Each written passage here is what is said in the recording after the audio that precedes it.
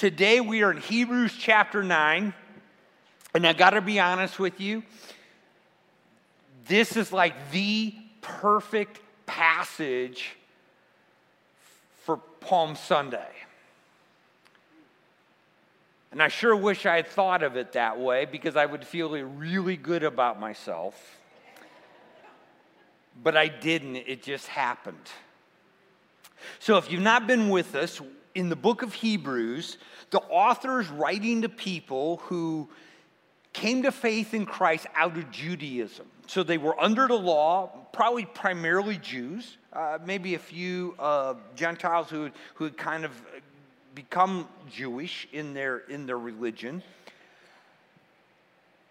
But they come to faith in Christ and are walking with Jesus. And unfortunately, we believe this is the time, probably the mid-60s AD. Nero is in charge. A lot of persecution on the behalf of on Christians by the Romans.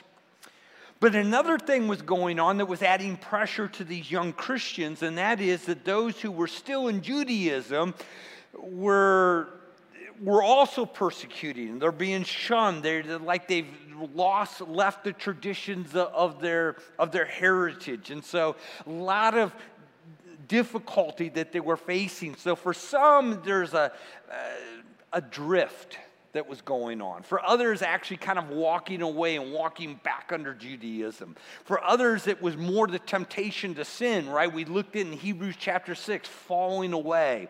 And so the author is writing to encourage them, don't drift, don't walk away, don't fall away, keep leaning into this. And his heart of his argument is, why would you go back to Judaism? Why would you go back under the law? Because everything we have in Jesus is so far better. Jesus is so far superior.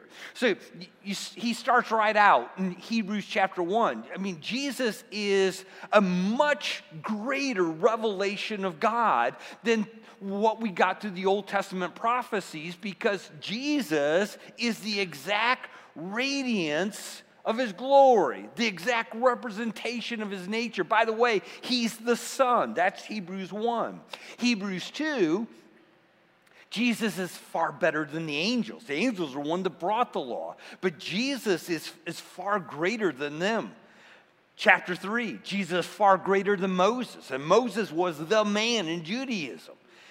But Jesus is far greater than Moses. Chapter 4, in Jesus, we have a far greater inheritance than the children of Israel. Children of Israel, it was just simply the promised land. But we have a Sabbath rest that remained for the people of God. And then as we started this part of the series, the New Horizons, Jesus in chapter 7 is a far better high priest, because he's not a priest after the order of the Levitical priesthood, but the Melchizedek priesthood, which lasts forever. Chapter 8, and as a high priest, he's a high priest of a far greater covenant. Not the old Mosaic covenant that is a conditional covenant. He is the high priest of the new covenant, where God says, I'm going to write my law on your hearts, and your sins, your iniquity, you're going to remember no more.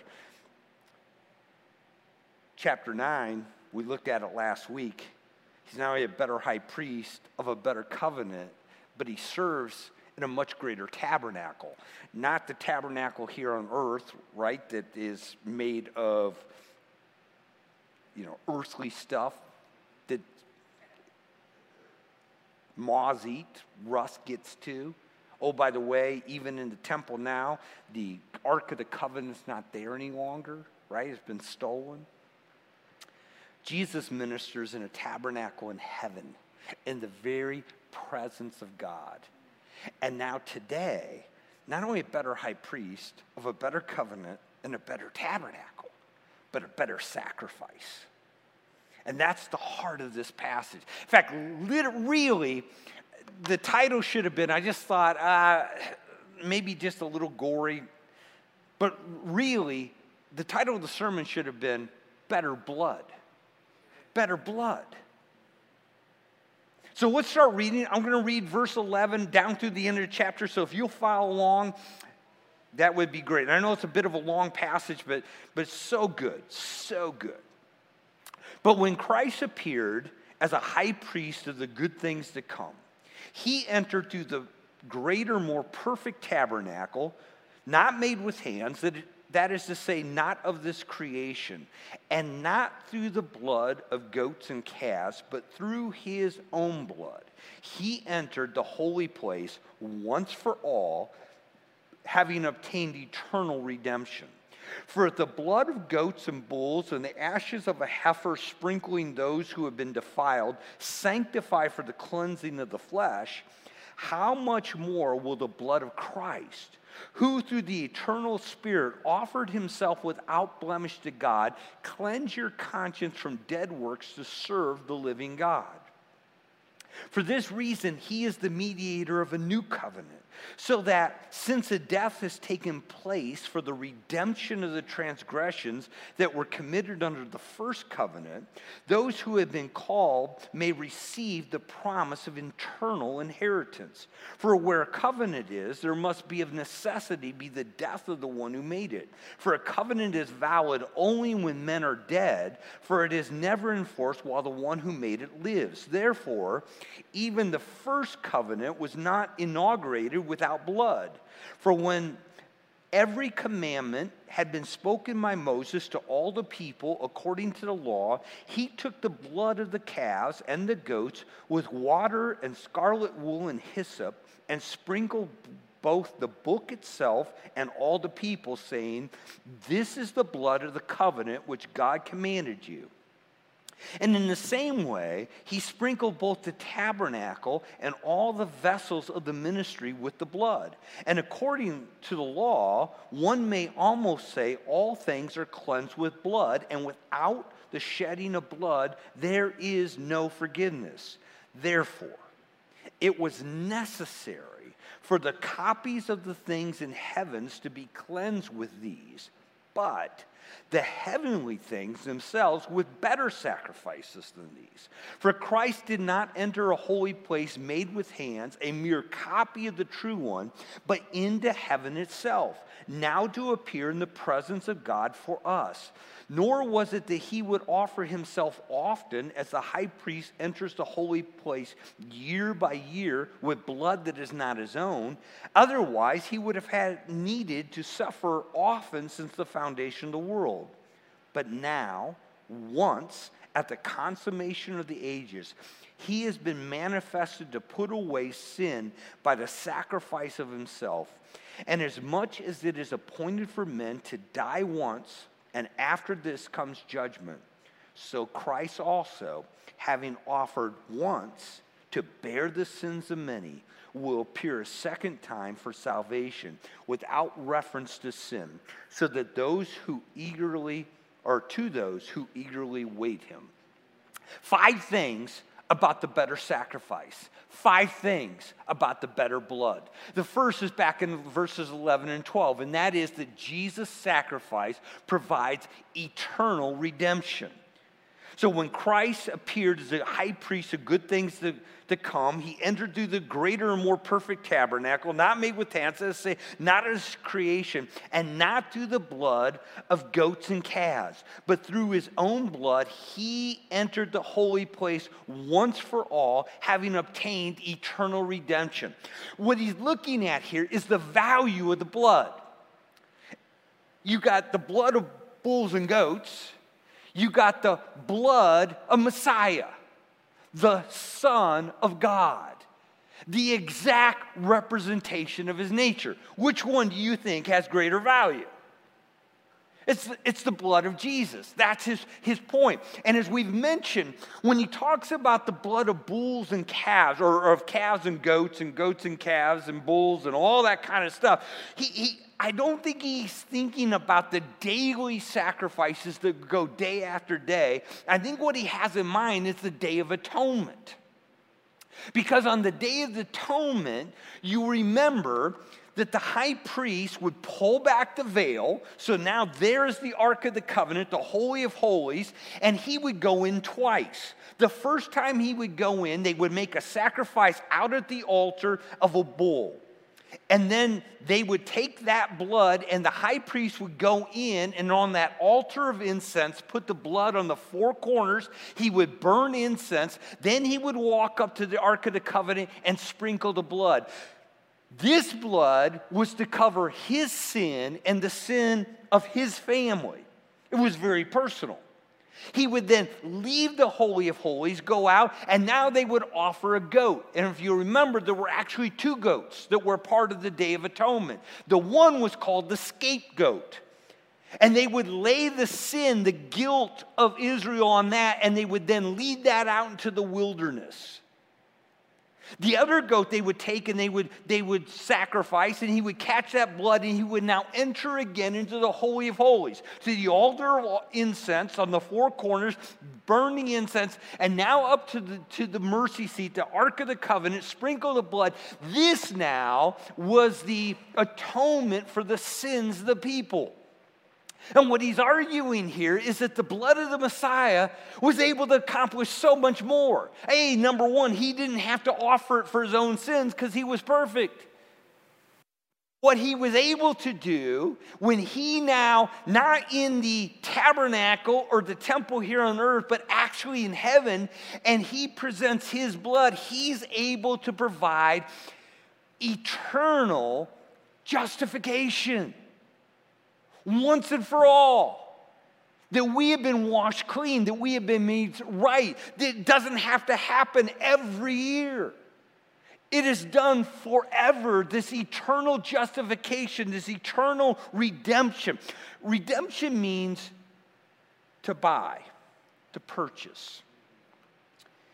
You see, there was a debt that we all owed, and it was a debt to God because of our sin. It's a debt we could not pay. You see, God's just. He can't just ignore sin. He can't just wink at it. His justice demands that it's atoned for. The blood of bulls and goats couldn't do that. In fact, what's interesting, and we'll see in just a minute, is it really didn't pay for sin. It just covered sin. Jesus' blood paid for our sin. Our debt was paid. It is finished. Jesus' sacrifice is so much greater. And sometimes as we've been studying this book of Hebrews, and we say, some people look at this book and they've seen some things like, if they fall away, it's impossible to renew them. This idea you can lose salvation. And I've been arguing against that because at the heart of this, it's the blood of Christ that redeems us. And it is an eternal redemption. It is an eternal redemption. If you can lose it, it wasn't eternal. But the blood of Christ is so powerful because it was, remember when it was offered, all of our sins was in the future. And it covered every single one of them. The sacrifice of Jesus is far greater. Second reason, he says, is that it provides power, internal cleansing. He says, for the blood of goats and bulls and ashes of heifers, sprinkling those who have been defiled, sanctify for the cleansing of the flesh, how much more will the blood of Christ, who through the eternal Spirit offered himself without blemish to God, cleanse your conscience from dead works to serve the living God? This is a rabbinical, logical argument. The rabbis would often argue when making their point, if this lesser thing does this, how much more will the greater things do, right? So if the blood of bulls and goats can actually ceremonially cleanse our flesh, how much more would the blood of Messiah do? That's his argument here. And one of the things that we've already looked at, one of the shortcomings of the old covenant, one of the shortcomings of the old Levitical system was that even though it put all of these demands, there was no power, right? It was all on the outside. It was all external. It didn't deal with the inside of man. You look back in verses 9 and 10. We looked at this last week, which is a symbol for the present time. Accordingly, both gifts and sacrifices are offered, which cannot make the worshiper perfect in conscience. Since they relate only to food and drink and various washings, regulation, it's all on the outside. The old Levitical law, the old sacrifices couldn't touch on the inside. But his point here is that Jesus' blood touches the inside. It cleanses us completely. He writes his law upon our heart. Our sins and our iniquities are remembered no more. So under the old covenant, what happened? Well, every year, atonement was made. Was their sin forgiven? The answer is no. It wasn't forgiven. It was covered. In fact, do you know what the Jewish name for the Day of Atonement is? Yom Kippur. Kippur means covered. Wasn't forgiven. Wasn't taken away. It was covered. The blood of Jesus doesn't just cover our sins. It takes it away. Their sins, their iniquities, I will remember no more, as far as east is from the west. In fact, in Romans chapter 3, it said, whom God displayed publicly as a propitiation. Remember, propitiation has to mean that God's justice is satisfied. So Jesus, whom God displayed publicly as a propitiation in his blood through faith, this was to demonstrate his righteousness, because in the forbearance of God, he passed over sins previously committed. So in the Old Testament, even though atonement was made, their sins were not forgiven. Their sins were merely covered. That's why when you read Scripture, Old Testament saints, who, by the way, were saved not by works, not by keeping the law, but faith in the Messiah that's coming, right? We're saved by a Messiah who came. We know his name to be Jesus. Putting our faith, they looked ahead in faith. They were saved. But when they died, they didn't go to heaven. Know where they went? Paradise. Abraham's bosom. Why? Their sins had been covered. Their sins had not been paid for. Jesus comes, and his sacrifice and their sins are paid for. Gone. Their sin, their iniquity, I will remember no more. Never to be remembered again. So now there's no guilt. Our conscience is clean. Do you remember the song we sang last week, In Christ Alone, that one verse? No guilt in life. No fear in death. This is the power of Christ in me. That's because Jesus' sacrifice is so far greater. Folk, one of the beautiful aspects of the blood of Christ is that our sins are forgiven, never to be remembered again, never to be held against us. They have been paid for. Jesus said, it is finished. Tetelestai, the debt is paid. The blood of Christ is far greater. His sacrifice is also greater because it brings inheritance. So in verse 15, changes a little bit here. For this reason, he's the mediator of a new covenant, so that since a death has taken place for the redemption of the transgressions that were committed under the first covenant, those who have been called may receive the promise of the eternal inheritance. For where a covenant is, there must of necessity be the death of the one who made it. For a covenant is valid only when men are dead, for it is never in force while the one who made it lives. Now, one of the things that's really clear here is that even though he uses the word covenant, there's a switch here. Did you read it? He's really kind of talking about a will here, because what he says is that it's not in force until somebody dies. And we know that's how a will. I've got a will. My kids are just with bated breath waiting to get my 2008 Sebring convertible with 160,000 miles on it, right? They just can't wait, especially this week because the air conditioning went out. Why doesn't that ever happen in winter? I don't know. But anyway, that's a whole nother discussion. But the point is, you put those stuff in a will. While you're alive, your will carries no weight. It's not until you're dead. But he uses the word covenant. Is that the way covenants work? No, a covenant, it's like a contract. That's when you're alive. So what happened here? Well, it's interesting. In Greek, the word that is translated covenant is the very same word they use for a will. So the word is the same, but obviously he's talking about something different, because you think of the Mosaic covenant. Moses didn't die. God didn't die. They made a covenant. The Abrahamic covenant. Abraham didn't die. God didn't die. Some animals died, but not Abraham. But guess what? The new covenant is not just a covenant. The new covenant was a will. And Jesus is the one who died. So now we become joint heirs, right? We are the heirs of Christ. And what comes with that?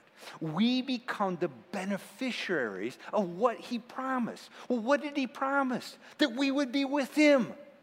Isn't that it?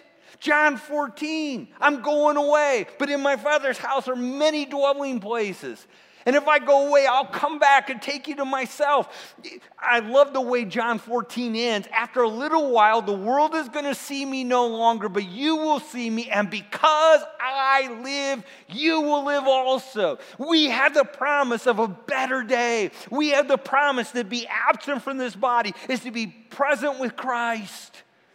We have the promise that when we take this last breath, that man, our next breath is the celestial air of heaven. Jesus' sacrifice provides for an incredible inheritance. And through his death, burial, and resurrection, we become heirs of all things that belong to him.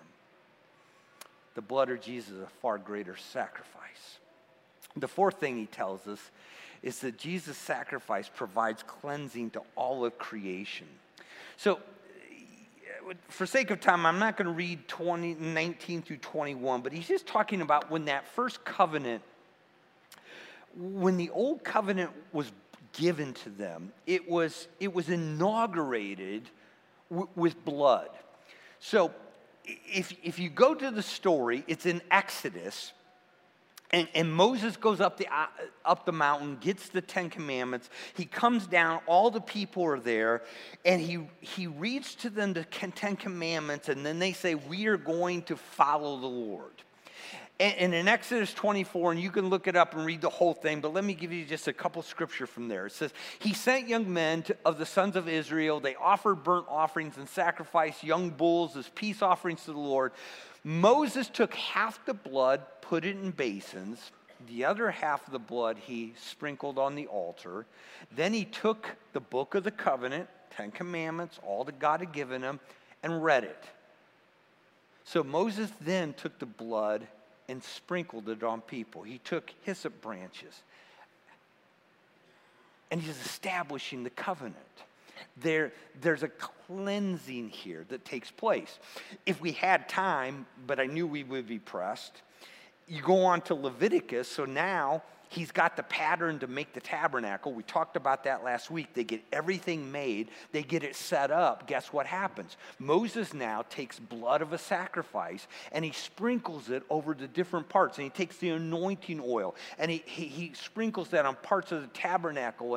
And also you remember the blood that was brought upon for Aaron and his sons as they were anointed into office. And the point is that there was a cleansing. There was a preparation so that they would be ceremonially clean. Well, look what he says now in verse 22.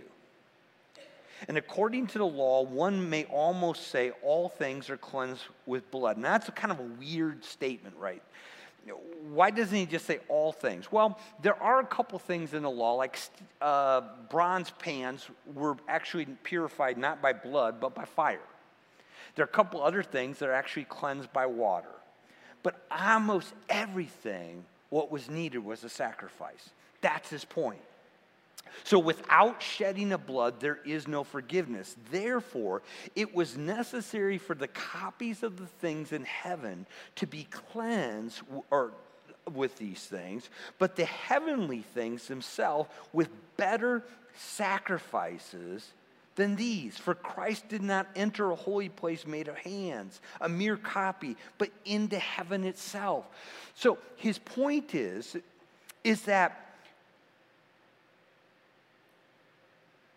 when you look at what happened, and remember, the tabernacle is a copy of what's in heaven.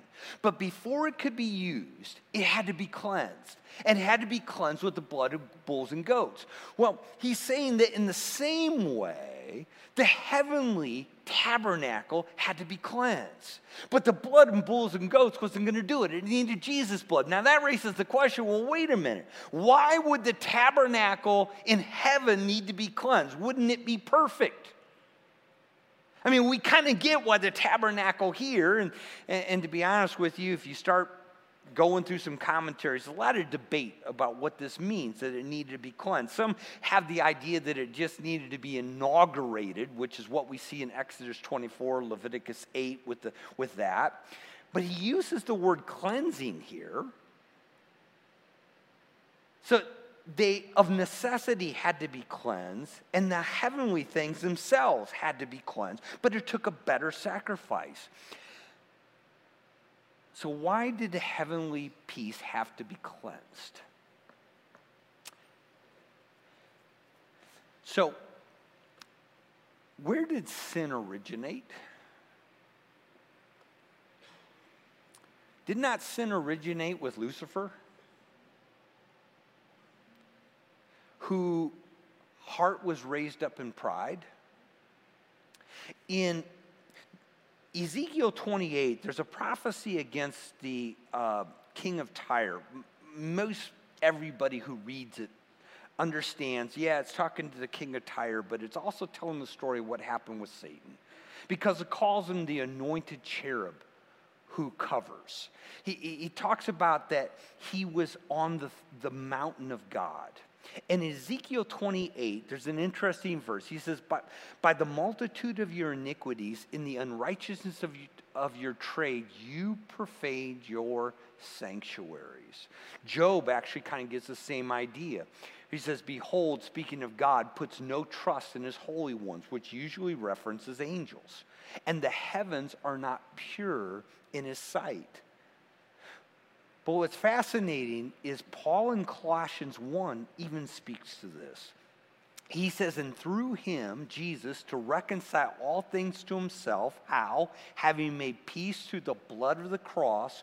Through him, I say, whether things on earth or things in heaven. What the author of Hebrews is trying to say was that there had to be better blood. Better blood. And so Jesus, after dying and paying the penalty for our sin, now he offers his blood not only for our redemption and our cleansing, but for the cleansing of this world and ultimately the cleansing in heaven. In fact, I kind of think that when you then look ahead, right, when everything plays out, so we have the great tribulation and we have Jesus' return, and then we have the 1,000 years where he reigns, and then Satan gets loose again, and then you've got the great white throne judgment, and now we step into eternity. What do we read? And I saw a new heaven and a new earth. Not just a new earth, right? Our earth got all kinds of scars of sin. It's not the only thing that is getting destroyed and remade, but it's the heavens. Jesus' blood cleansed it all forever. Only the blood of Christ. The last thing is in verse 27 and 28. His sacrifice is so much better because of our potential reward. He says, and inasmuch as it is appointed for men to die once, and after this comes judgment, so Christ also, having been offered once to bear the sins of many, will appear a second time for salvation, without reference to sin, to those who eagerly await him. Folks, can I just remind you today, you know, sometimes people come to church and they're searching. Sometimes people watch online because they're searching. Can I just tell you the heart of everything that we're talking about? That apart from Jesus and apart from his sacrifice, there is no hope. There's no hope. That's at the heart of what the author is saying. It is appointed a man once to die and then to judgment. You know, we don't like that. That's why men develop this idea of purgatory, right? So there's a second chance. Can I just tell you, purgatory is not in the Bible. The Bible says it is appointed a man once to die and then the judgment. That's why there's no reincarnation, so you can come back and get it right. It is appointed a man once to die and then the judgment. That's why there's no second chances. This is why the Bible says today is the day of salvation. It is appointed a man once to die and then the judgment. That's why Jesus came. Because we're all facing judgment for our sin, and there's not a one of us that can stand and be proclaimed free or be proclaimed righteous. We were all facing eternity apart from God because of our sin. And so Jesus came. Even those in the Old Testament, their sins were covered, but they weren't forgiven. They were still separated from God. And so Jesus came as the Son of God, died in our place to pay our penalty. That's why he came. You remember how Isaiah puts it? Isaiah 53 looks ahead and says, but he was pierced through for our transgressions. He's crushed for our iniquity. The chastening for our well-being fell upon him, and with his scourging, we're healed. All we, like sheep, we've gone astray. We've all turned to our own way. But the Lord has laid on him the sin of us all. Can I just share with you today? It is appointed a man once to die and then to judgment.